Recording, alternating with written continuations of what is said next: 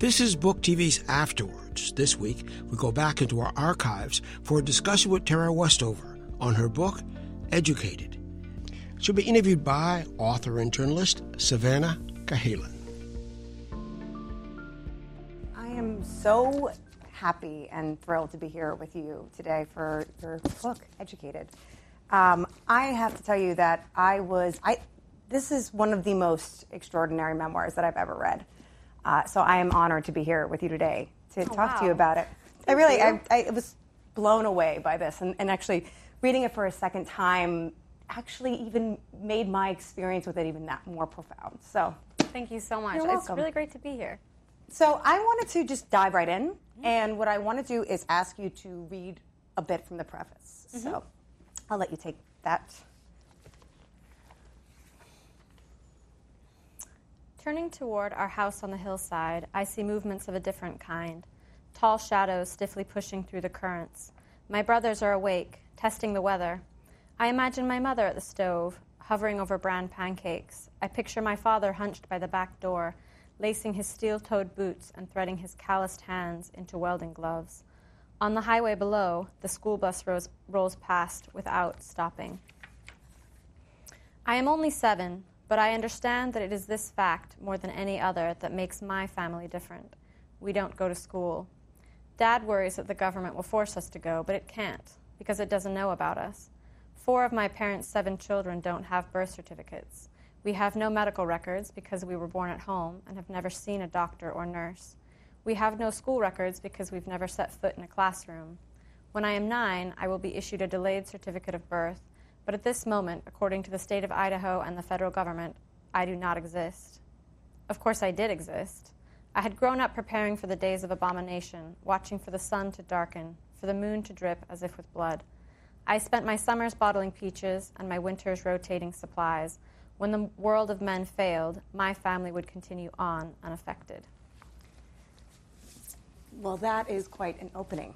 And I want to start there. I want to start in Bucks Peak, Idaho, where this takes place, where your childhood took place. Can you tell me a little bit, you touch on some of it, but take me through a day in the life of what it was like as a 10-year-old version of yourself on Bucks Peak. Well, we had a farm, which belonged to my grandfather, so it was really beautiful. There were a lot of wild wheat fields, and then it was at the base of this mountain, and so Bucks Peak is the name of the mountain. And it wasn't a particularly big mountain, but it was just really beautifully made. You know, it sort of came up out of the earth and formed into a really perfect spire. And I'd always been told this beautiful story about the mountain, that every spring when the snows began to melt, that there would be the image of a woman's body that would appear on the mountain face. And my dad called her the Indian princess, and he had this story that the nomadic Indians would look for her coming as a sign that spring had ended and that the winter was over and it was time for them to come back. So it was a really beautiful place. The farm, my dad owned a junkyard, which was full of crumpled up cars, and we played in it. It was a very exotic kind of playground. So there's a lot of beauty in my childhood. I think it took me a long time to realize that that it wasn't completely normal, because to me it seemed very normal. And then now I'm older, I can see there were elements of it that were probably unusual, you know. So my dad was opposed to a lot of the institutions that most people just take for granted. So public education, doctors and hospitals, anything to do with the government. And what that meant was that I was never allowed to go to school or to the doctor, and I didn't have a birth certificate until I was 9 years old. Yeah, I mean, you know, there's this it's a kind of interplay between this idyllic existence, right? You're running around kind of free in this environment that seems very foreign to me as a city kid. And it seems almost this magical place. But I've heard you kind of talk about this, that there's the other side. And there were very much 2 sides to your childhood experience. Yeah, absolutely. So the mountain was beautiful. I would say everything that had one side to it had another. So my mother was an herbalist and a midwife. And so we would spend all these hours walking on the mountain, gathering mullein and rose hips that she could turn into tinctures. So there were all these beautiful things, but all of them had another side to it. So the junkyard was this exotic playground, but we also got hurt in it quite a bit. There were a lot of injuries, like the time my brother lit his leg on fire, and it was covered in burns, and we made the decision to treat it at home because my father didn't believe in doctors or hospitals. So in a situation like that, even something like the herbalism, which was this wonderful thing that my mother was really talented at, could be a bit scary when you're dealing with a real injury that, you don't have morphine or things like that. Could you speak a little bit about your father's philosophy? I mean, and I attribute it to your father more than your mother, though they did share in the philosophy. But it seems to me, reading the book, it came mostly from your father. Is that fair to say? I think it was mostly coming from him. I mean, it's a complicated thing. Sometimes I think it was a kind of spiritual doctrine that he had, and sometimes I think it was he had this theory that all these institutions, the government, public education, that they had been infiltrated by some kind of ill-meaning organization. Sometimes he called it the Illuminati or the New World Order or what have you. So I think his reason for opposing these things is because he believed that they were trying to do us harm. And he really believed it. I don't think it was a real conviction that he had. There's a lot of fear there. I mean, do you have any, if you could actually pinpoint, what was he afraid of, really, from these Illuminati, from these different kind of sources? What was the fear? Where was the fear based? I think it depends on which institution you're talking about. Mm-hmm. I think he was concerned that what he called the medical establishment, that they weren't actually doing good, that he believed that a lot of the things that people take, drugs, for example, any kind of pharmaceutical, would damage your body, the effects would last for years, and also that they would damage you spiritually, and that you should use natural healing, herbs. He called them God's pharmacy. So I think it was specific to each thing. I think with public education, he was worried that it was brainwash, that it would kind of lead us away from God and that kind of thing. So it kind of depends on which. He's a complicated person. Absolutely. Like everybody's complicated. I mean, brainwashing seems to be a big part of what he was talking about there, and a fear of you being brainwashed, of the Illuminati coming in and brainwashing. I think that's a part of it is the fear of I guess someone coming in and changing the path that he has set for his children. I guess. I mean, is that part of the fear? Is this kind of outsider? I think so. Insider perspective? He had really specific ideas about things, and I think he was worried that we might go to a doctor and that we might kind of in some way compromise our health, our spirituality. I think he, in his mind, the path was narrow, and you needed to do these exact things in order to stay in good standing with God, in order to do these, in order to be a good person and all these things. So I think that was a fear that you could just easily get sucked into the world, this idea of the world and the world being, worldly, and that being a bad thing. And I think a lot of people have that idea. I think it's a strong idea in a lot of religions, but for my father, it just included doctors. Right. I mean, you are Mormon, but this is not a Mormon perspective. It's not representative of mainstream Mormonism at all. Yeah, most Mormons, almost all Mormons, they support education. Most Mormons send their kids to school, or they believe in homeschool, but they really believe in it. Right. Or and they definitely believe in doctors and things. So it's not representative of Mormonism at all. No, and I found that interesting in your preface that you said this is not. I mean, you wanted to make that point. I did, because I think that right now the political environment is so polarized, and I think people will latch onto any story they can to confirm their own preconceptions about something.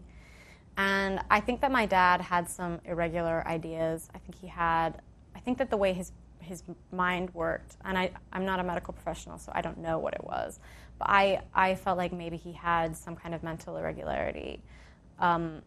And I just, in my mind, the religious extremism, I think, was a vehicle for that. So I would say whatever was happening in his mind, I think, caused the religious extremism. I don't think it was the other way around. And I don't want people to take this story and say, well, look, all religious people are like this, or all Mormons are like this, or we knew that there's these other people who are different from us. And it's really easy with people that are different from you to just make them into a caricature, and I didn't want that to happen. Well, let me tell you, from reading the book, that is not the takeaway at all. And this is a foreign land to me, in many ways. And that is not the takeaway at all. So I think you can rest assured that that's not going to be a problem. Now, you do talk, I mean, what is interesting to me is, the idea of kind of people taking from, popular culture, what's going on in the news, and kind of applying it to their worldview. I mean, there's an example of that you call your first memory that is not a memory, which is of the Ruby Ridge Massacre. Can you talk a little bit about that and that role in shaping kind of some of the fear-based belief that your father kind of espoused to his children? Can you talk a little bit about that? Yeah, so he did have these ideas about the government, and that the government, especially I think around the time of the Ruby Ridge incident, our family wasn't so different from the Weaver family in the way that we lived, in the kind of being a little bit isolated, and, you know, we didn't go to school and all of that. So I think when that happened to them, there was a period where my dad was quite worried that it could happen to anyone, which isn't a completely irrational thing to take. I mean, if it's happened to someone else. But I was about 5 when that happened, and so we kind of went into this period where we were canning a lot, and we were preparing. We got these bags that we were gonna, if we needed to run and hide in the mountain, we were gonna have them. I have I had a journal entry from a few years later when I still had this bag, and I documented all of the contents. You know, it was pages of, like, you know, a heater for the emergency food and water purifiers and mosquito nets and just all the things that you would need if you were going to go live on the mountain, and I had them in this bag. So for me, that event, I don't know how long it lasted for my dad. Maybe it was a blip, but it lived in my mind as this very frightening thing that made me feel like the government could come at any moment. And he never told us the end of the story. Will you tell a bit about the story? Yeah, so, I mean, the Weavers were this family, and they lived in Idaho, and the way that it began was, I believe it had to do with a conflict over a rifle that Randy Weaver had sold, apparently to an undercover ATF agent at an Aryan Nations gathering. And he missed a court date, I think, and then the FBI and the federal marshals began to do some surveillance. And somehow there was a conflict where a dog was shot, and then an agent was shot, and then the son, Randy Weaver's, I think he was 11. And it just got out of hand very quickly, and it ended up being that Randy Weaver was shot when visiting his son's body. The agents had surrounded the cabin, and ultimately Randy Weaver's wife, Vicki, was shot while holding their baby. She was killed by a sniper. So it was a horrendous story. And that was the version that I was told, that my dad told us, is look what could happen. Look what could happen to us. And I remember having, you know, dreams where we would be crawling around on the floor because there were snipers outside. So it really lived in my mind in this way. But because he didn't really tell me the end of the story, so when I was 17, I was at university, and then I heard the end of the story, and I heard how there had been this massive public outcry, and there had been congressional inquiries, and every major newspaper had covered this story, and it became a different story. When I was a child, it had become a story about how frightening the government was and how they were going to come for us, and it was a secret thing that I thought only we knew about. I don't know how I thought we knew about it, but obviously then I realized, I mean, it was a terrible thing that happened, but there were checks on that. I mean, that's how a democracy works in a lot of ways, and it wasn't something that was kept a secret. It wasn't covered up. It was very much a public, you know, there's massive public outcry.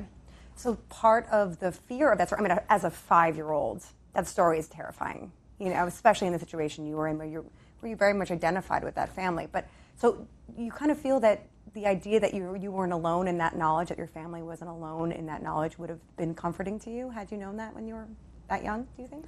I think if I had just had an understanding of how the institutions themselves had responded, you know, that it wasn't like the government wasn't this wholly evil force. Like, obviously, that was an incident of the abuses of power and a callous disregard for human life. I think that might be what the congressional report on it said. And I think that is a very different idea of government, that there is a free press, that people find out about things, that there are checks and balances. I mean, when I went to university, I didn't just learn the end of the story of Ruby Ridge. I also learned how the Constitution works and what are the checks and balances on the system and what is the role of the free press. And that, you know, that changes the way that story felt quite a bit. That's really interesting to me. So I want to go back to what I like to think about is there are kind of 3 stages of your education in this book, and I'm assuming that's why you kind of call it Educated. Can you talk a little bit about the education that you learned with your family? And you know, it's not a traditional education, but No. what do you, not at all, but I mean, tell me some of the value of the things that you learned as a child there that most people in this country probably haven't learned. Well, so my parents believed in homeschool, and when my older brothers were younger, I think that my mother did a decent job of homeschooling. By the time I came along, she had 7 kids. She was a midwife. She was an herbalist. There was a farm. There wasn't a lot of homeschool going on. So I never wrote an essay for my mother. I never took an exam. There was never anything like a lecture, anything like that. So the homeschool that I received was pretty limited in terms of formal education. But there is one thing that I really valued from what my parents, just the way that they raised us. And they had this philosophy, and they would say it to us all the time, that you can teach yourself anything better than someone else can teach it to you. And it's just a principle I really agree with. And I worry a lot that when we talk about education in this country, and I live in England, I think there too, it's become something that is really passive, and there should be I think an individual component to it, and not just a social component.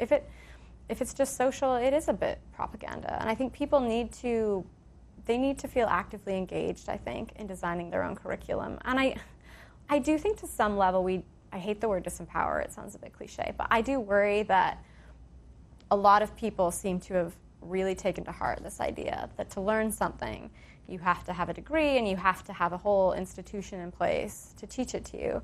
And I'm grateful to my parents that I was not raised to think that. So when I decided I wanted to go to college when I was 16, it felt like something I could do, not because I had any formal education, but just, okay, I need to learn algebra. I will buy a book and I'll learn it. And I didn't do an amazing job. I kind of barely got into the university, but I kept going with that. And I think, yeah, my parents took it too far. I arrived at university really underprepared. And, I once raised my hand in a class and asked what the Holocaust was, because I'd never heard of it. And people thought I was being anti-Semitic. I think they thought I was denying it. I wasn't. I'd never heard of it before. So I wouldn't say this is the ideal education. I would not say that. But I do think they had something there about people feeling ownership over what they learn. Because if you think of education, I think a lot of people talk about education as a way to make money, as a way to get a better job. But the way I experienced it was it's about making a person. It's not about making money. It's about making a person. And I think everyone should have that opportunity to participate in the making of their own mind. And I just think it needs to be more active, and people need to be more involved, I think, in their own education. How did the way you were raised help you write this book, do you think? I mean, obviously in a very literal sense, but in terms of the actual act of creating a book is not easy. Yeah, and I didn't know how to write narrative. I literally had not written a word of narrative when I decided to write this book. Wow. And I had a PhD because once I got to school, I had really committed. And 10 years later, after I set foot in a classroom the first time when I was 17. And 10 years later, I graduated from Cambridge with a PhD. So I knew how to do academic writing by then. It took me 10 years, but I figured it out. But I didn't know how to write prose, and it's really different. But I think it was that same principle. I sat down, thought, this is a skill I want, and what are the ways that I can get it? What are the ways I can learn? And the thing for me that made the biggest difference was the New Yorker Fiction podcast, which is amazing, because you just have really great writers come on, and they read the stories of other great writers, and then they explain to you how they work. And it's an amazing curriculum. But more to the point, it was a curriculum that worked for me, and so I could pursue it. And I didn't have to spend a lot of time pursuing a curriculum that didn't work for me, because I think everybody is different, which is why I think the curriculum you make for yourself is always going to be better than what other people will make for you. Were there any books that were particularly helpful to you during the creation of this book? Well, when I started writing it, I had never read a short story. And I'd never heard of short stories. I didn't know what they were. But I found short stories so helpful. There were a lot of books. I read a lot of Joan Didion. I read a lot of Slouching Towards Bethlehem and The Year of Magical Thinking. I read a lot of Toni Morrison because she's a genius. And then a ton of short stories, David Means. I could go on and on. But there's so many great writers. But I think you take the ones that speak to you, and there's some amazing writers that I enjoy reading, but they're nothing like I write, and they don't give me ideas about how to write. And then there are some writers that do, and I think that's the beauty of having control over how you learn. So back to your childhood. What were you reading then? I read a lot of religious books. We had other books in the house, but I didn't really read them. Mostly what I read the Book of Mormon, I read the Bible, and I read a lot of 19th century speeches by the kind of founding Mormon prophets. So that was a language I was at home in pretty quickly. It's pretty interesting when you went to school for the first time at 17 at BYU. You wrote in this kind of stilted, archaic style. Is that correct? I did, yeah. I wrote in a very stilted style because that was what I'd been reading. And I think a lot of my professors were just very bewildered by why I sounded like a 19th century. Yeah. It took a while to kind of get that voice out. Isn't it amazing that the writing voice is often so different than the talking voice, in that you had to really work on? You didn't speak in that way. You didn't speak in that stilted way, I'm assuming. Isn't that interesting that was the part that you really had to kind of... I think a lot of people have this with writing, where they feel a certain self-consciousness about writing. And I think sometimes when we feel self-conscious, we become more formal. Yes. And I've noticed this in a lot of writing, not just my own, that people will use words like establishment instead of building or store. Words that you'd never use, because I think they feel like they sound more intellectual or something. So I had that, but I just had a really bad case of it because of all the 19th century books I'd read. How long did it take you to get that kind of exercise that? Well, I wrote the whole book, the first draft, in about a year, and I would say the first 4 months, everything I wrote was absolutely terrible. So about 4 months. Are you being hard on yourself, or was it real? No, it was actually... I'm not particularly afflicted with false modesty. It was really bad. It was really bad. I took it to a writing group once, and they were... And I was lucky because I didn't really think of myself as a writer. I was literally trying to learn to write because I wanted to write this one book. And so I didn't have it. It wasn't a part of my identity. When they said, this is really terrible, I said, yeah, I know. Of course it is. I'm not a writer. And just tell me how to make it better. And so that was actually a really wonderful place from which to learn how to write, because I had no personal feelings about it at all. So the ego was not... I didn't think I was a writer. There's no reason I should know how to do this. I've literally never written a word of story before, but I'm going to try to learn. And so it was a really great place. What's interesting to me is that you journaled for a good portion of your life. When did you start journaling? And talk a little bit about those journals that you have. I have a couple of journal entries from when I was 8, but I really get serious about it when I was about 10. And then I was very faithful about it. And I have all of them, a whole stack, two or three stacks. What do they look like? Are they all different kinds, or do you have a certain... They're really different. They're all a lot of them were given to me by my grandmother, and they tend to be, they tend to have a picture of Jesus on them, actually. Almost all of them, I would say, up to the age of 16. And then they just become black. What was the act for you? I know I'm a journaler as well. And for me, it's about kind of, I don't think I really understand something until I write it down. What was your act of writing? Why were you doing it? Do you have an idea of why? I think that there were a couple of reasons. I think there was a bit of loneliness there. Sometimes when I read those entries, I detect... I didn't have a lot of friends. I didn't have any friends, actually. There was another family that lived in my town who were like my family, and their kids didn't go to school, and they didn't believe in doctors. And so I would occasionally see this one other girl. But all the kids in our town, I never went to any of their houses. I was never invited. So I was pretty isolated. I think I had my siblings, but I think I wanted friends. Yeah. And so I think I would write in this journal so I could tell someone all my stuff. And I think that was one reason. So, and I think there was probably a processing element to it. And I don't know. Other than that, I don't really know why I did it. But I really latched onto it. I imagine you're grateful for them now, having written this book. They were probably indispensable. They were really, really helpful. Yeah. They were, yeah. Do you still journal now? I do, yeah.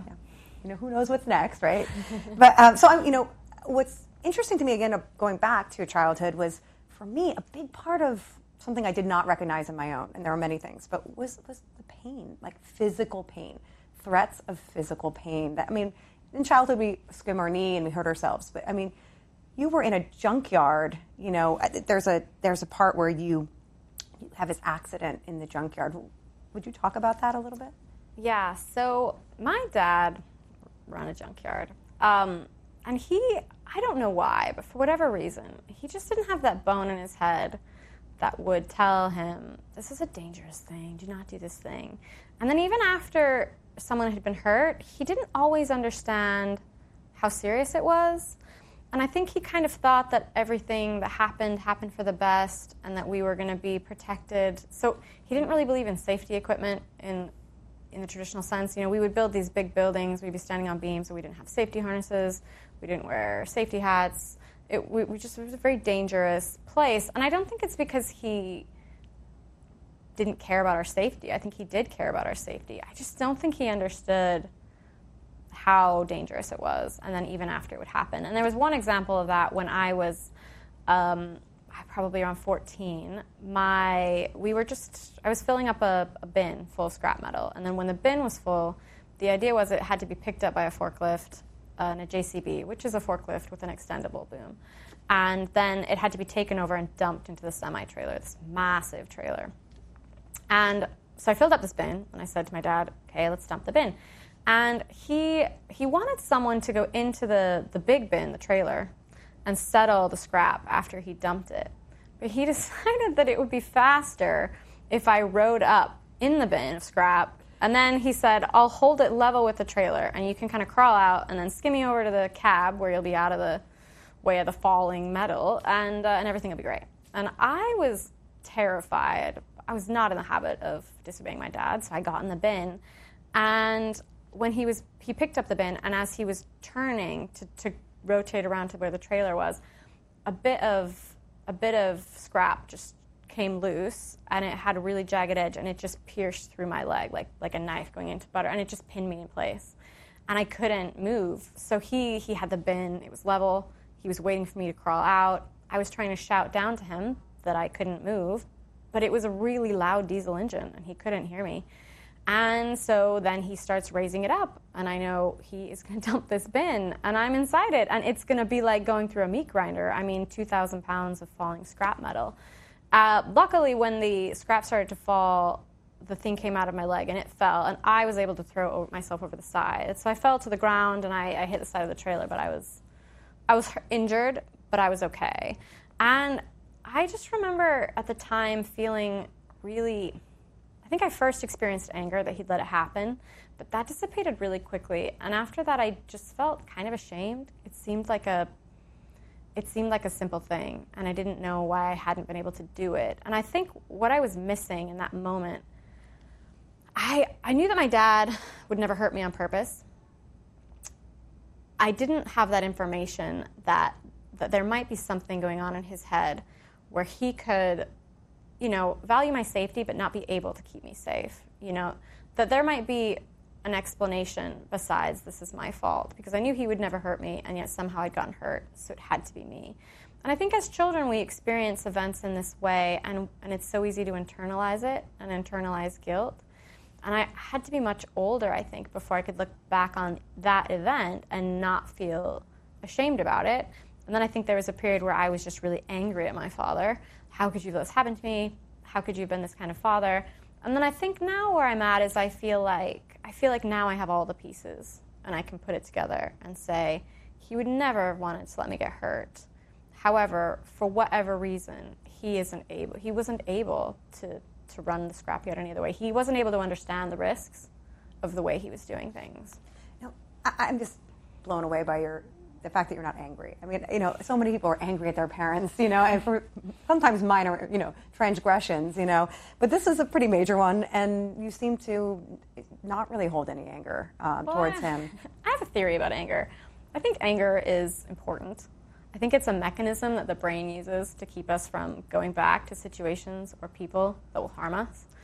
But I think there's a risk with anger as well, because if it takes over too much of your life, I think it can be really consuming. And spoiler alert, I am estranged from my parents, and that circumstance was really hard. The really hard things that happened that led to that outcome. And for a long time after that happened, I was full of rage. Every beautiful memory I had from my childhood was it just turned to rot. And I became a person who had no beautiful memories, whose whole life was rage. And I think you need anger maybe to get you out of these situations, but then once you're out, once you're safe, I'm not sure you do need it. And I kind of wonder if you can just get rid of it and live a better life without it. I think if I still had my family in my life, I would need my anger. I would need it every day. But now I don't feel like I need it particularly. And it's been important for me to reclaim the beautiful parts of my childhood. So to remember that, yes, the scrapyard was frightening, but it was also fun. And yes, my father let those things happen to me, but he would never have wanted that to happen. And there were wonderful things about him too. And so I think it's a delicate balance, because I would never want to take the good things about them and say, oh, I'm just going to only focus on the good and dismiss the bad things, because you'll let yourself get hurt or you'll let someone else get hurt. But then you don't want to obsess over the bad either. So I aspire to this idea of kind of mental integrity, which just means that, to me anyway, it means that no one can take from me the good, but no one can obscure from me the bad. And that's what I mean when I say I just want to live in my own head, and I want to have a grasp on the reality as it is, and I don't want to get consumed with anger that blocks out the wonderful things about a person, but I also don't want to expose myself to risks by not recognizing their limitations. This sounds extremely evolved. And are you in therapy, or have you come to this on your own? I've done a lot of therapy. I think I had to come to a lot of it on my own, but I have done a lot of therapy. But I think it's something. I think therapy is really helpful, because it never feels like it is. That's the tragedy of it. It never feels helpful. But I do think it is, because you set aside this time to think about how you feel, and do you want to feel that way? And I have spent a lot of time in therapy thinking about how angry I feel and realizing I don't want to feel that way, but I also don't want to go back. So what's the middle road? Right. Was this book an act of was it catharsis, or did it bring a lot of these things back? It ended up being cathartic. I didn't think it would be. I thought, oh, I'm sorted. But it was, I think, because, for one thing, the bits of it that I thought would be hard to write about, which were the kind of more traumatic bits, were actually not very hard to write about. I feel like before I started writing, I'd really reconciled with the bad things in my life. The danger of the scrapyard, I had a violent older brother. I feel like I'd kind of reconciled with that. What I hadn't reconciled yet were the beautiful things. So the way the mountain looked, the way that my mother would laugh when she was canning peaches, the good things about my father, and the good things even about my older brother. I think those were the things that I had loved about my childhood the most. And those were the things that I had lost. And it was hard, actually. That was the hard thing, was being really close to these things that I was never going to have again. And I think that ended up being the hardest thing to write about, but I think in a way a good thing, because it let me reclaim a bit of that in a strange way. I'll never really be able to reclaim it, but I've reclaimed it in this other way. Is there one part of the book that was particularly hard to write that surprised you? There were a couple moments about my dad that were hard to write about. There was a moment where my brother saves my life, basically. We're breaking in horses, and I was on a horse that went completely berserk. And he was on a horse that had never had a rider on it before. It had never been ridden. It was his first time. And my horse went into a fit, and I got my foot caught in the saddle, and it was bucking, and it was running, and it was on a hillside, and there were ravines everywhere. It was really just a matter of time before I fell off and was dragged. And that's pretty much game over. Your head hits on a rock, and it's done. And my brother somehow, on this completely unbroken horse, managed to catch hold of my horse and slow it down. And this is the brother who was quite violent, who was very manipulative, who was very controlling, who would at other times twist my wrist behind my back and call me a whore. But he had this wonderful side. And I think what took me a long time, as I kind of said before, is you can't... For me, it was always tempting to say he is kind, he can be sensitive, he can be really wonderful. And I still think that, but I don't want to use those things to dismiss the fact that he could be manipulative, cruel, even violent. Yeah, I wanted to talk about Sean, and I was wondering if that was hard for you to talk about, but it seems you're pretty open in talking about it. I feel like that's the thing that I've kind of reconciled with the most, kind of, in a weird way. For me, reading it was, I mean, there are points where I had to put down the book, because it's really hard to read. It's very violent, and also like psychologically violent as well. So it's not just the physical violence. It was a psychological torture in some ways with him. I found the psychological, I think people fixate on the physical, and I actually tried not to dwell on the physical very much, because to me it was not the important part. I have this idea that I think all abuse, no matter what kind of abuse it is, I think it's foremost an assault on the mind. Because if you're going to abuse someone, I think you have to invade their reality in order to distort it, and you have to convince them of two things. You have to convince them that what you're doing isn't that bad, which means you have to normalize it, you have to justify it, rationalize it. And the other thing you have to convince them of is that they deserve it. And the second thing I think is actually pretty easy to convince people of, because people tend to internalize that kind of guilt when they're hurting. But the first thing the first thing is hard, and my brother was pretty good at it. He could, in a matter of minutes, convince me that something had not happened, that had happened, 2 minutes before, and he could just convince me to have a completely different interpretation of it. And one example of that, when I was 17, I brought this young man home. His name was Charlie, for Thanksgiving dinner. And I think my brother, he just felt some need to demonstrate this control over me in front of this person. And so before the meal had even started, he grabbed me by my hair and he hauled me down the hallway and he shoved my head in the toilet. And later, when it was all over, he told me that it had just been a game. And that, next time we were having fun, I should really be sure to tell him if I was in any pain. Because he said, I had no idea. I thought you were having a really good time. And I completely took that perspective on board, 100%. So much so that I actually tried to convince Charlie of it. And he knew what he had seen. But he also, I think, knew that reality had no bearing on me. He could see that how much under my brother's power I was, and he tried to reason with me for a while, and then didn't, and could just see, But then there was another incident a couple months later, and I'd been at university for a while, and I think going to university really helped me learn how to hold on to my own ideas, my own opinions, and it gave me the ability to say I disagree with something. And a few months later, it happened again. And my brother attacked me in a parking lot. And then that evening, when it was all over, he came into my room and he said, "Oh, I'm really sorry. We were just having a good time, and I had no idea that I'd even hurt you. So next time we're having fun, make sure you speak up if you're in any pain." And after he left, I was writing in my journal, and I wrote that I didn't know which version to believe. But I wrote down my version. I wrote that I'd been terrified. I wrote that I'd been in pain. I wrote that in that moment, if I'd been able, I would have torn him apart. And so I had these two versions in my mind, and I didn't in that moment necessarily say, well, mine's right and his is wrong. I didn't know if he'd experienced it as a game, but I knew I had not experienced it as a game. And I think that was an important moment because it was the first time, I think, that I didn't immediately cede my reality to someone else's. And I think it was the first time that my brother attempted to dominate me, and at the end of that process, there were still two minds present, two distinct minds, not one mind having gained control over another. That's really, it's almost like a testament, like you're putting this down as this is your experience.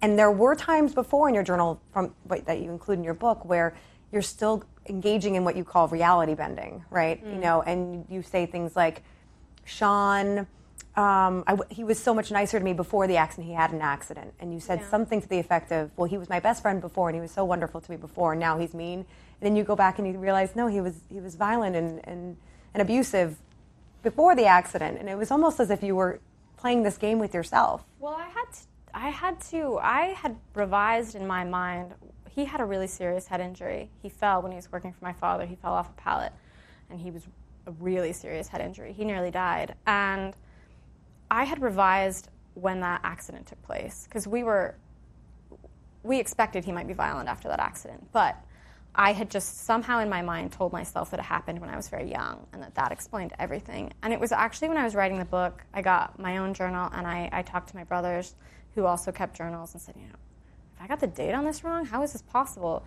And it had turned out that it happened when I was much older, I think when I was 17, and that was 16, I think I was 16, and that was just, like, I suddenly thought, that doesn't explain any of it then, because it had been going on for so much longer than that. And that was hard. I mean, even that night that things happened with Charlie, when he was there that day with Thanksgiving, I have emails I wrote to him that night saying he would never hurt me. And not after the head injury or before the head injury, but, he would never hurt me. And I was writing this, I had a broken toe, my wrist was in a sling, and I was saying, that he would never do this thing that he'd obviously done. So I think it's hard to underestimate how powerful that reality distortion is. And I think it's not just the person who's experiencing it. I think anyone who's living in proximity to these kinds of relationships is to some degree subject to the reality bending that goes on to justify it. You can actually say enabling that reality bending in a way. Enabling. I want to get back to that, but I do want to talk about memory. This leads nicely into the kind of questions that you kind of flirt with in the text about memory. And putting this book together, it seems like it involved interviewing with a lot of people and putting together a lot of different sources and trying to kind of ferret out the truth, right? What really happened? What are your thoughts on that? And what are your thoughts on the reliability of your own memory now, having done all this? I think it's a difficult thing because you don't want to overly rely on your memory, but you don't want to be vulnerable to people coming in and, my family culture had a culture of justifying, rationalizing. There was a lot of that term gaslighting, denying things that were happening kind of almost as they were happening. And I think we were all so affected by it, so deeply affected by it, that it could become really difficult to sort out. But luckily, there were my brothers were really wonderful. They were really helpful. And then it's nice. In-laws are a wonderful thing because they come in from the outside and they see things through different eyes. And they're a lot less vulnerable, I think, to some of those distortions that happen. So I think memory is complicated. And I think sometimes the stories that spring up in families that maybe they're right, maybe they're wrong, but I think sometimes those narratives themselves can tell you quite a bit. Oh, yeah. I think it's so interesting. How much do you think now, you touch on this as well, explicitly actually, you talk about your father's mental health. And though, you were not a psychiatrist, however, there are things in that you experienced firsthand that would lead one to believe that there was an instability there. And there's a moment when you're in a Psych 101 class at BYU and you hear about bipolar disorder. And this kind of turns a light on in your mind and you think, this sounds like my father. I think it was my whole idea of mental illness before I took that class. I thought you just had to be raving a lunatic. Right. You wear fruit on your head and fall in love with cat, and that was my idea of it. So what that class did is it gave me another category, another way to think about mental health and the brain. And I'm not a medical professional. I have no idea. But I do feel like there's a gap between the fact that my father loves me and yet we could be so terribly hurt by the things that he did, physically especially. There was some irrational decisions he made about how to do things. And I know that it wasn't malicious. So having that other category helped me. It helped me understand that sometimes people do the best they can, and that doesn't mean everything's okay. Yeah, does that, having that label, does it provide some kind of comfort that you think, again, because it seems as if, at least when you were a child, you were kind of subsuming some of that shame. You were kind of focusing on yourself. I'm the one who was, when you described that experience in the junkyard, you were the one who was wrong, not your father. Does hearing this kind of outside label or perspective from the mental health kind of perspective on this, does that help? It helped so much because it helped me go back and re-experience that and have empathy for my dad. Also for myself. It's a very hard thing to have empathy for yourself, especially your younger child self, to kind of think, I'm sorry that happened to you. That shouldn't have happened to you. Yeah. But I think it's a really important step of healing to let yourself off the hook for those kind of feelings that you've been carrying around. This might be a cheesy question, but I have to ask it. If you could talk to yourself when you were 10, is there something you would say in particular to yourself? Oh, I don't know. I kind of think, and this is going to be cynical. Sorry to be cynical to your heartfelt question.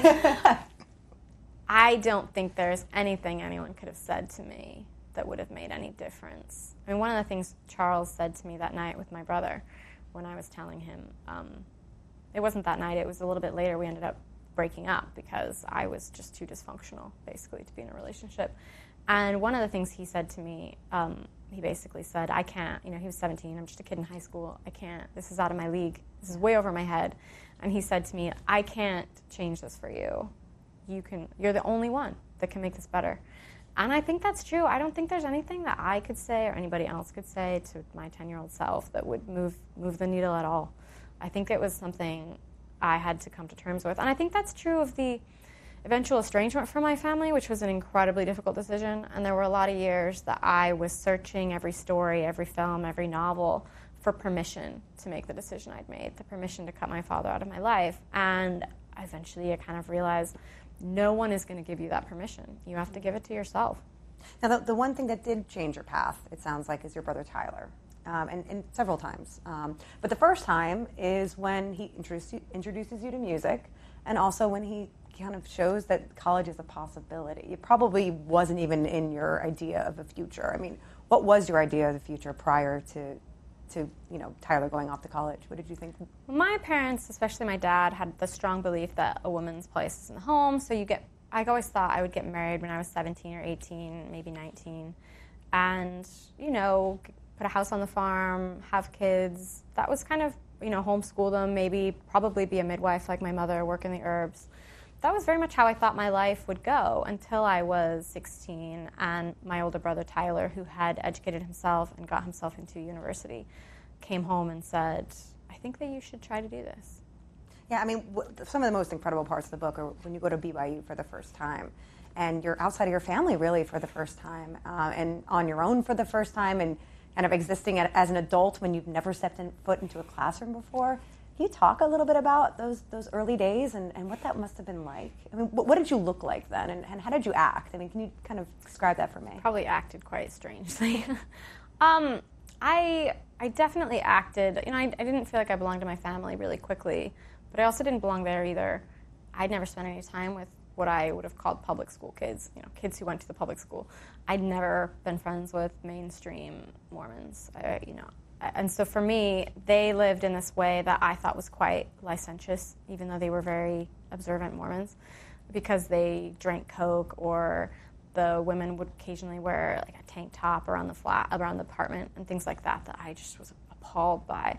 So I didn't really necessarily enter into a fellowship immediately with people because I was a bit weird. I didn't have the greatest hygiene. My housemates had to sit me down and kind of say, well, most people wash their hands after they go to the bathroom. And that was something my dad had always taught us. Like, my grandmother, my mother's mother, used to get after him for this because we never did. And he would always say to her, oh, no, I don't teach my kids to wash their hands after they go to the bathroom. I teach them not to piss on their hands. And I thought that was a great philosophy, which my new roommates did not think that was a great philosophy. So no, I didn't fit in. I felt very outside. And I had a hard time, even once I started to fit in a little better. And I made a few friends, and I was doing okay in school. It was really hard, but I was making it. And then I was even more confused because in a way, then I would go back to Idaho, and I would have all my mainstream friends, and it would seem more normal to go to the doctor, even though I never had. But all these things were becoming more normal. But then I would go back to Idaho, and I would watch the way my family lived, and it would feel completely foreign, and at the same time, utterly familiar. And when my dad, he gets really injured my third year, where he's standing next to a car trying to take a fuel tank off. And rather than taking it off any other way, he does it with a cutting torch. And a spark from the torch makes it into the fuel tank, which he hasn't drained, and the car explodes. And he was burned horribly. I mean, his whole upper half of his body, just so many third-degree burns. And my family made the decision to treat it at home. And I remember, they used the salve that my mother had of comfrey and lobelia, and they had no morphine, and he almost died. There was a moment where I thought he had died, and I kind of closed my eyes and started praying and trying to say goodbye and said I was sorry that our relationship had been so full of conflict. But he didn't die. But even though he didn't die, there were months. It was months of this healing process, and there was so much pain. And the whole time, I was at war with myself. I didn't know whether I thought they were right and this is what God wanted them to do, or whether they were insane and they were torturing him for no reason. Yeah, I mean, that's a huge step that you experience when you go away and you kind of see a different perspective. Do you remember in school, I mean, you talk about learning about the Holocaust and not knowing about the Holocaust and how everyone was kind of shocked about that and probably didn't even believe that you didn't know about it. Were there other examples that you can remember of things that, looking back, you're kind of embarrassed that you didn't know then, or? Oh, so many things. All those kind of stories where someone's talking about Queen and you think they're talking about the Queen. And right. Just I would say 80% of what people said to me casually about anything with pop culture, I would just, oh yeah, right. Were you almost like an alien life form, coming in? I didn't know what they were saying. There's a whole language that you really, don't. Yeah. Smile and nod, exactly. Yeah. I did a lot of smiling and nodding. In terms of, school though, I'd never heard of the Civil Rights Movement, and that was, I'd heard of slavery, but I definitely learned it from a very different perspective, I think, than, reading accounts of slavery from slaves. Like Frederick Douglass was really eye-opening for me because I had never had that perspective of it. But it was really the civil rights movement. That really blew my mind that had happened and that it was so recent. And I realized that, my mother had been a child when this was happening, and it wasn't so far in the past. That time could be measured. It could be measured in the wrinkles on my mother's skin. It wasn't measured in geological time. It was really, really recent. And that did really blow my mind. Now you end up going to Cambridge. Actually, we'll go Trinity first. Did you have an experience of imposter syndrome when you were there? I mean, it sounds like a little bit what you're describing. You're kind of a professor kind of chooses you and as a person who he feels has a lot of potential. Yeah, he really helped me. There was a study abroad program that went to Cambridge, and I applied because he told me I should, and then I didn't get in. And he wrote them and said, I think this person is learning a lot. She's really behind, but I really think she'll catch up, and we should give her a chance. And they did. So I owe him a lot for that. I mean, have you talked to him about that and what he saw in you? No. You never asked him? Imagine a comfortable way. Yeah, how did you see in me? Which of my amazing qualities I'm so amazing. did you perceive? Yeah, no, I have never asked. You didn't do that interview for the book? No. I mean, I wrote him I sent him what I'd written and said, what do you think? But no, I didn't ask. I have no idea. But while abroad that first time, in the beginning you describe a little bit of imposter syndrome, like I don't belong here. These people are different, but there's this turning point where I think it is at Trinity where you start hearing about positive liberty and you're reading about all these different ideas and at some point you kind of write in the book, you're like, I belong. Did that happen there? I mean, did you really feel that? I think I still probably felt like I didn't belong at that moment, but I was really interested in the ideas I was learning. I was really interested in it was hard not to be excited by what I was learning because it was so interesting. And then I was going through a lot of changes. So when I went to this lecture on positive liberty, I think it was my first week when I came to Cambridge as an actual Cambridge student. So the study abroad program, and then I applied and I got in as a real, I ostensibly belong here. And my first week I went to this lecture, and that lecture really blew my mind because the whole point of Isaiah Berlin's negative and positive liberty is this idea that, yes, there are external obstacles that people have that keep them from doing things. If you're tied up, you can't do something. But positive liberty says that there are obstacles that people have to them doing things that are internal, that exist only in the mind. So if you're tied up, you may not be able to go outside. But also, if you believe that someone outside is going to shoot you, and there isn't someone like that, it doesn't matter whether they're there or not, you still can't go outside. And so this idea that what might be the most important thing in determining how much freedom you have and ability you have, that might be in your own mind, that had never occurred to me. And it was around this time that a friend of mine sent me this song by someone, of course, I'd never heard of, because I'd never heard of anyone. Mm-hmm. And it was by Bob Marley. And I got really obsessed with that lyric, emancipate yourselves free yourself from mental slavery. Right? Yeah, emancipate yourselves from mental slavery.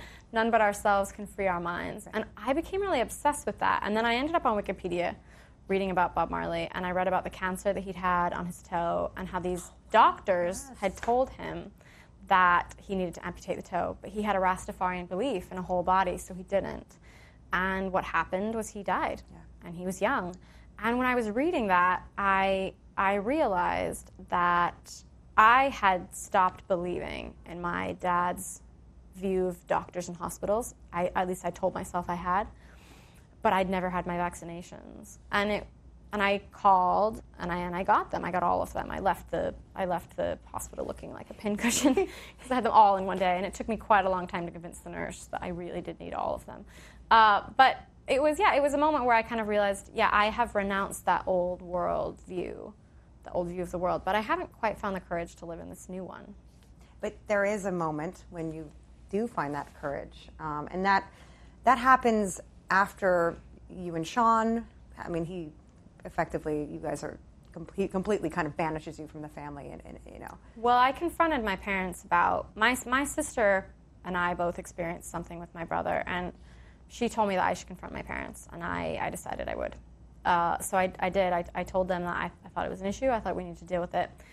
And my father decided that I was lying, and he said I was trying to destroy the family. My mother said maybe I was crazy, that my memories couldn't be trusted, and that was hard. Having them not believe me was really hard. But I think the hardest thing really was after that, they called my brother, and they told him everything I had said. And what followed after that was a period of a lot of threats, and he would, he called me and said he'd hired an assassin to come kill me, these kinds of things, and then he cut me out of his life. He disowned me, and my parents supported that decision. And so that Christmas, they said, you're not allowed to come home because it will make your brother uncomfortable. For the reader, I was most upset by your mother in that situation. I felt that there was an opportunity there when you went and kind of approached your mother about these things, and she seemed to be of equal mind. She had seen the things that you... She agreed with me at first. We had a chat, actually. It was online. When I first started talking to her about it, and we had this chat where she said, yeah, I can see this now. Of course, this has been happening, and we're going to help you, and we're going to take care of it, and we're going to get him into therapy, and it's going to be okay. And she apologized to me. She said that she was sorry that she hadn't been able to keep us safe. But when my father took the position he did, she followed suit. This all culminates with a blessing that your father offers you when you're at Harvard, and you decline that blessing. Can you? Unfortunately, we do not have a lot of time. I have a million questions for you, but will you talk to me a little bit about that? Because that to me, I mean, that's where your kind of education comes full circle in a way. Well, the first stage of the estrangement I had from my parents was not by my choice. My brother cut me out of his life, and my parents supported it, and I was ostracized for about 10 months. And then I was doing a fellowship at Harvard, and my father came to visit me with my mother, which was surprising because my dad hates traveling, and he really hates liberals. So Harvard was not an ideal place for him. But he came, and he'd only been there with my NRA mother. Cap as well, right? Yeah, he came, and he did not fit in. But he came, and they'd only been there a few days before I realized that they had come to offer me a way back into the family. And what that looked like was they had been telling people, and they believed, that I was possessed. That's why I had said these things I had said about my brother. And so they were going to kind of offer me this blessing as a kind of exorcism. And if I could just go along with it, I could say that I hadn't meant any of the things I said. I could recant effectively, kind of trade out their memories for mine, and then I could have my family. And there was a period of a couple days at Harvard when we were sightseeing around Boston, pretending like we were a happy family, when I kind of thought I could make that bargain. I thought it was a pretty good deal. And I was arguing with myself. I was trying to convince myself that there was maybe some dignity in denying my own memories and my own perceptions, and that I was maybe justified somehow in surrendering what I knew to be true. And I really thought it was a deal that I could make. But the night before they left back to Idaho, my dad offered me this blessing, and I couldn't do it. And I think that there were a couple things I realized in that moment. First thing I realized is that the daughter that my father had come to reclaim, she just didn't exist anymore. I had gone off, and I had gained whole different perspectives. I had a whole different mind from all the studying I'd done. And that mind I had no tolerance for violence. I couldn't surrender to it. And it was really clear to me, of course I had been the one that said, it wasn't a demon that said those things about my brother, it was me. And that what my father had come to cast out of me, it wasn't a demon, it was me.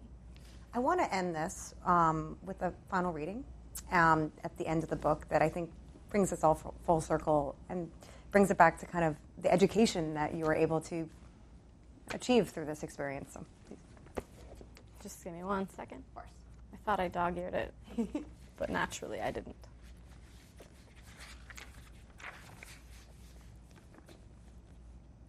No matter how much I appeared to have changed, how illustrious my education, how altered my appearance, I was still her. At best, I was two people, a fractured mind. She was inside and emerged whenever I crossed the threshold of my father's house. That night I called on her and she didn't answer. She left me. She stayed in the mirror. The decisions I made after that moment were not the ones she would have made. They were the choices of a changed person, a new self. You could call this selfhood many things. Transformation, metamorphosis, falsity, betrayal. I call it an education. Thank you so much, Tara. My pleasure. Thank you for writing this exceptional book. Thank you. Thanks for listening to this week's Afterwards. Please rate and subscribe to us wherever you get your podcasts.